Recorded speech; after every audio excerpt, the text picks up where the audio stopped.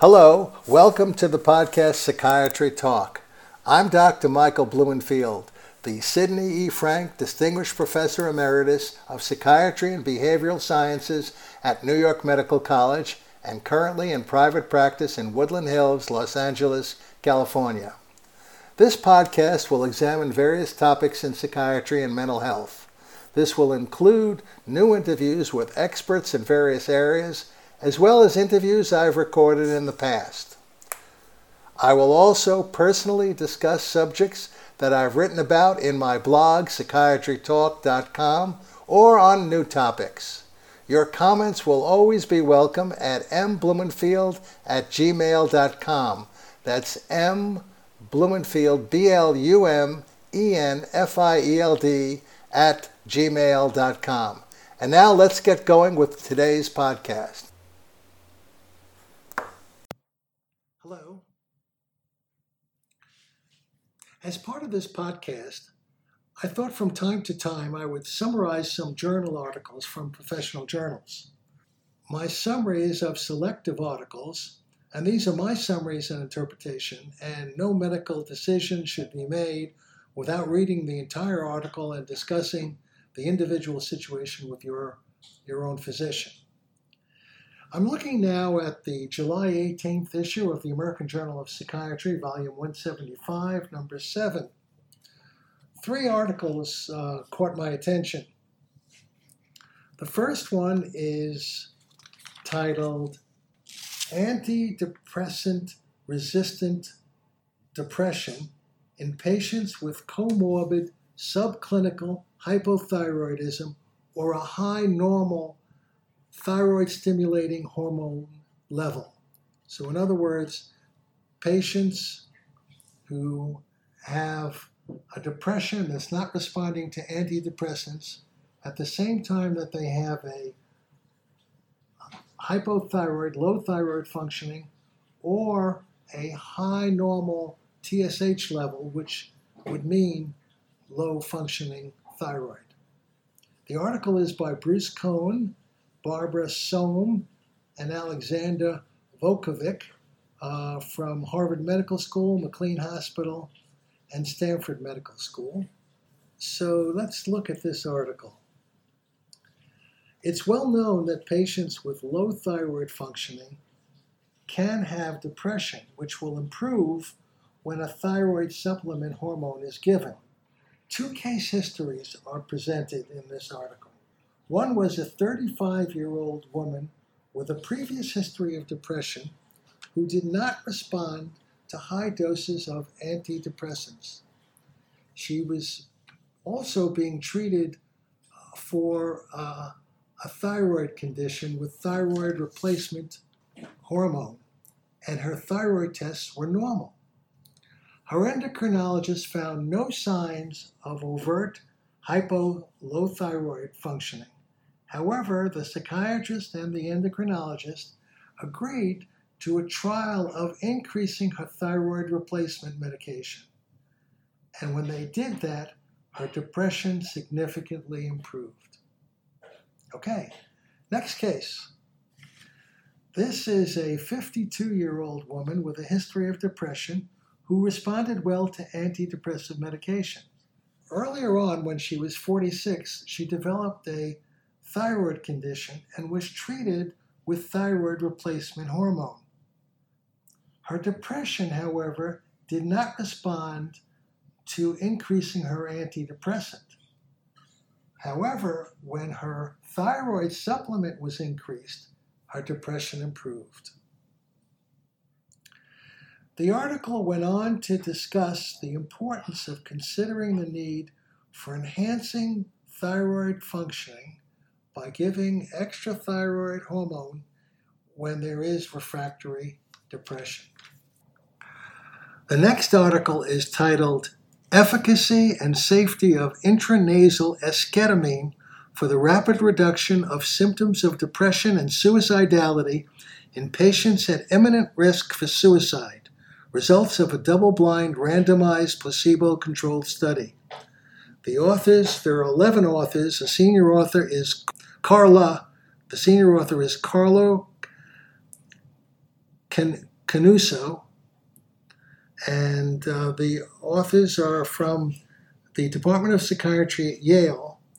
There's also mention of support for the research by Janssen Pharmaceutical Company. Now we know that esketamine, also called ketamine, is used as a general anesthetic, and it's a rapid-acting one, and it's extremely effective. But it can also be used illegally as a hallucinogenic drug, and it can be deadly if used in the wrong dosage, and if not carefully monitored by an anesthesiologist.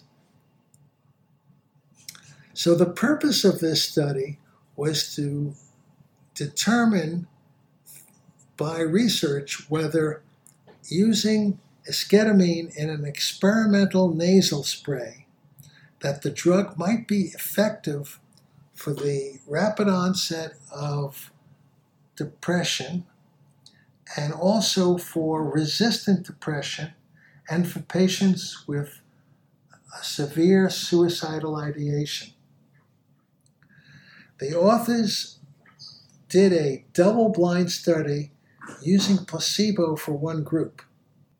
They concluded that intranasally esketamine compared with placebo, given in addition to the usual standard care of treatment for depression, patients with severe depression and suicidal ideation, may result in a significant rapid improvement of the depressive symptoms, and including improvement of the suicidal ideation.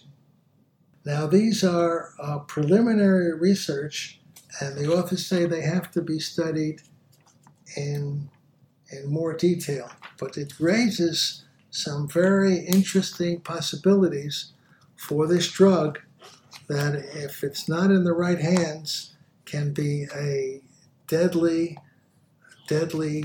drug, especially those who are using it for illegal purposes to get high, and sudden death does occur with the drug. But it also seems to have a potential value when used intranasally under very clear guidelines and medical supervision. The next article is a collaborative study by authors all over the world. The senior author is Felipe Schuck from LaSalle University in Brazil. The title of this article is Physical Activity and Incident Depression, a meta-analysis of prospective cohort studies. The objective was to examine the prospective relationship between physical activity and incident depression, and to explore the potential moderators. Now, this was a very large study combining 49 different prospective studies, which had a total of 266,939 subjects. The conclusion was that available evidence supports the notion that physical activity can confer protection against the emergence of depression, regardless of age and geographical region. So that may not be a big surprise, but it's certainly interesting to get confirmation in this very broad research study that combined many individual studies over many years. The final article that I want to briefly describe is titled Prenatal Primary Prevention of Mental Illness by Micronutrient Supplements in Pregnancy. The authors are Robert Friedman, Sharon Hunter, and Camille Hoffman from the University of Colorado School of Medicine. In the article, they discuss the effects of folic acid, phosphatidylcholine, omega-3 fatty acid, these supplements along with vitamin A and vitamin D in pregnant women to possibly prevent mental illness in unborn children. So obviously a very worthy endeavor, although a very difficult one. The key findings basically show that higher serum levels of vitamin A and D appear to promote brain development and to decrease the risk for schizophrenia. But their potential toxicity limits the use to the current recommended amounts. Folic acid is also currently in prenatal vitamins, but at levels far below the amount that in the research has been shown to be effective for neural tube defects. Folic acid also has benefits for the developing fetal brain and subsequent child behavior and cognition, but it has not been shown to specifically prevent schizophrenia.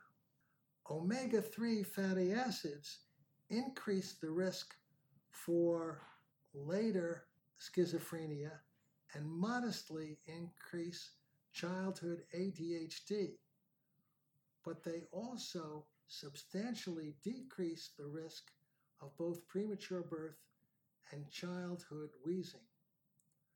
Phosphatidylcholine supplements have been more recently studied prospectively and generally have been found to promote the development of the fetal brain and subsequent childhood behavior, but no retrospective or epidemiological studies have been performed. So, in conclusion, in the absence of definitive evidence, parents planning a pregnancy now have the difficult decisions about nutrient supplements. We know, or it's been shown, that the mother is unlikely to receive fully effective levels of the currently studied nutrients from diet alone. Also, it's been shown that the adverse effects of supplements are few at the dosage studied, but the authors feel it still would be premature to conclude that they're non-existent. Now, they also make the interesting conclusion that there's only one opportunity in each child's life for intervention to enhance fetal brain development and protect the child against developmental risk, and that obviously is in the fetal developmental period. So the problem of the exact dosage of these nutrients hasn't been established, and there's while higher doses seem to be effective, there still seems to be a possibility, or it hasn't been ruled out, if the dosages are high, there may be some still undefined risk to the newborn. So this is the state of the art, and this article sort of struggles with this issue.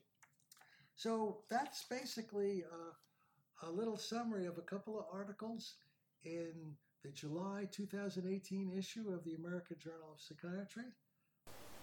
This concludes today's podcast. Your comments are always welcome at mblumenfield@gmail.com. That's mblumenfield@gmail.com. This is Dr. Michael Blumenfield wishing you a pleasant day.